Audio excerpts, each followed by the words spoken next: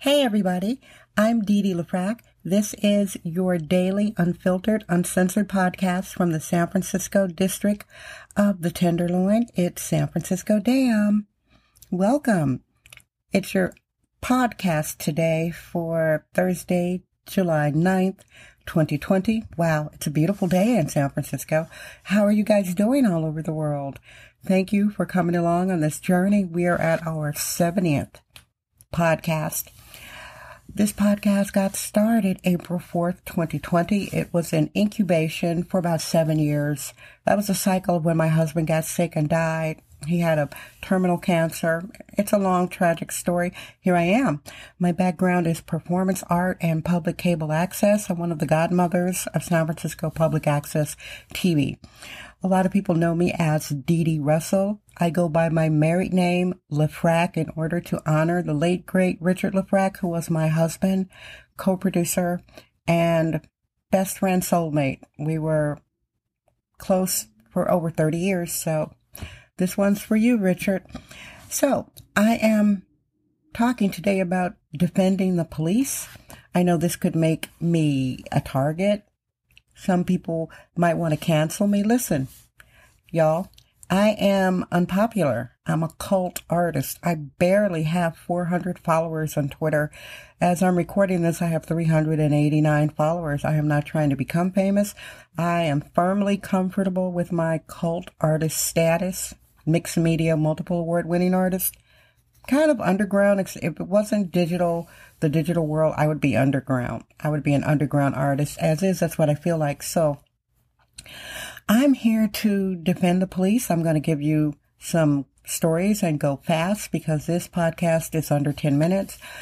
You know, I have had several run-ins with the police. Two of them were my fault. I'm going to quickly tell you the two that were my fault.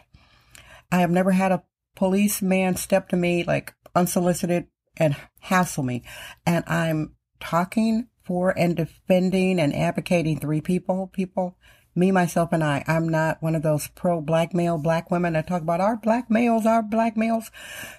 Listen, I'm middle-aged. I know the favor isn't returned. I am from the single mother culture. My parents divorced. My father abdicated the family.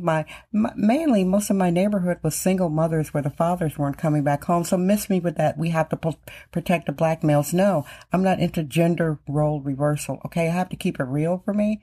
So anyway, it was when I first moved to the Tenderloin. I had lived in different neighborhoods of San Francisco, had a cute little studio 500 block of Larkin, and I was living with my little white boyfriend.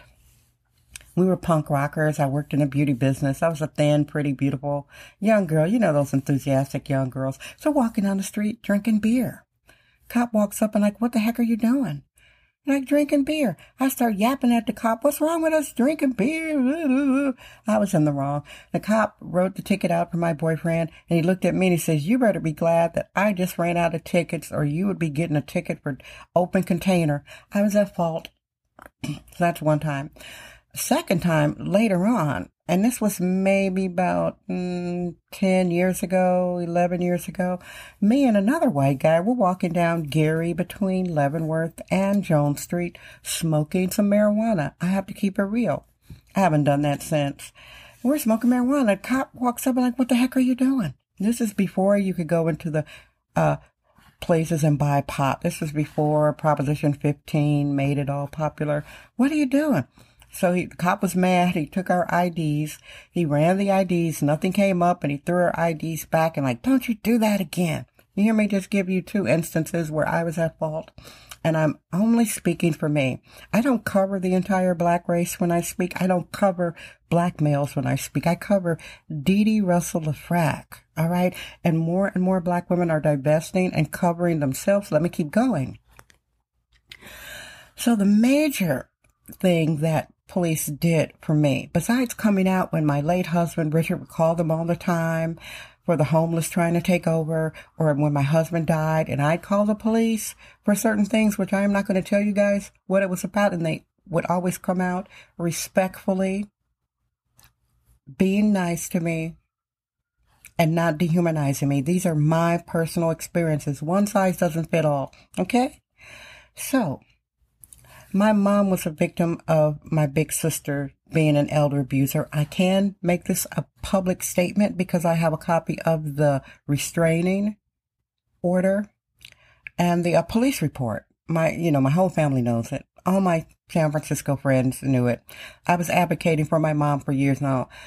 Just to get off the topic a little bit, elder abuse in families is usually the caregiver. It starts with bullying. A lot of family members ignore it, especially in African American families where we have this weird 70% of the homes are led by women. 70%. That's 2/3 of black homes. Black women are paying the bills. 75% of black kids are born out of wedlock where the black male didn't even think enough of the mother of his children to ask her to marry him. Do you think I'm defending that kind of male? I am not. Anywho, so my big sister was systematically elder abusing my mom. I reported it to the Wisconsin elder abuse people. I got a social worker in there. I was advocating, doing the best I could. She would unplug the phone. She would intimidate my mom. She had my mom living in squalor, financial exploitation, and it ended in a physical assault. It was one day in November, and I had the intuition to call my mom. I'd been calling her, and the phone would ring, ring, ring. Later to find out that the evil elder abuser had been unplugging the phone. So I finally got through to my mom. I said, "Mama, how you doing?" She said, Dee Dee, help me, Dee Dee. She's trying to kill me. That's a pretty good imitation of my mother. And so what happened is my big sister snapped. My big sister's psychotic. She's psychotic. And she physically assaulted my mother, who was in home hospice at the time, people. So this is like a misty moment for me to communicate this with you. And I start screaming. Richard's like, "What's going on, Dee?" So, we got on the phone. I had him, Richard was my advocate. I love you, Richard. Richard got on the phone. He called the Milwaukee Police Department. He told them what happened. They said, "Sir, we can't do anything because you're in California. We don't know if you're just making the story up." And he's like, "Well, how can I get you guys to get out there and go to her house?" And he's like, "Well, you got to get the San Francisco Police Department." So what we had to do, we called the SFPD. San Francisco Police Department came out to our house. We told them the story. I was the mandated reporter because my mom screamed out my sister assaulted her. The police took our phone and called the Milwaukee Police Department and got the police to go to our family residence, and they marched the elder abuser out in the middle of a snowstorm and made her leave the home. Misty moment. So when people, tell me their stories about police, I have to think about my interaction with police, how they have served me, my family, helped rescue my mom, Black people didn't remove the elder abuser from our home. The Black community ignored it. They ignored it. Who did that? White police officers. So you guys can miss me with the defund the police. And as a widow currently living in the Tenderloin, I'm ignoring all this defund the police. Hey, SFPD, I want you guys to know that I appreciate you and I thank you for everything you did and for the officers that came out to my house and advocated for my mom. I can't thank you enough. Okay, so this is my public statement. Cancel culture wants to come for Dee Dee Russell-Lafrac's little podcast. Listen, I'm underground. I'm a cult artist. I'm from the public access community. I'm from the performance artist community. I don't have a reality show. I'm not trying to become famous, but if you try to cancel me, you are going to end up making me famous. Because I can't be canceled because I have no sponsors. This is a self-sponsored podcast. My statement is here. I stand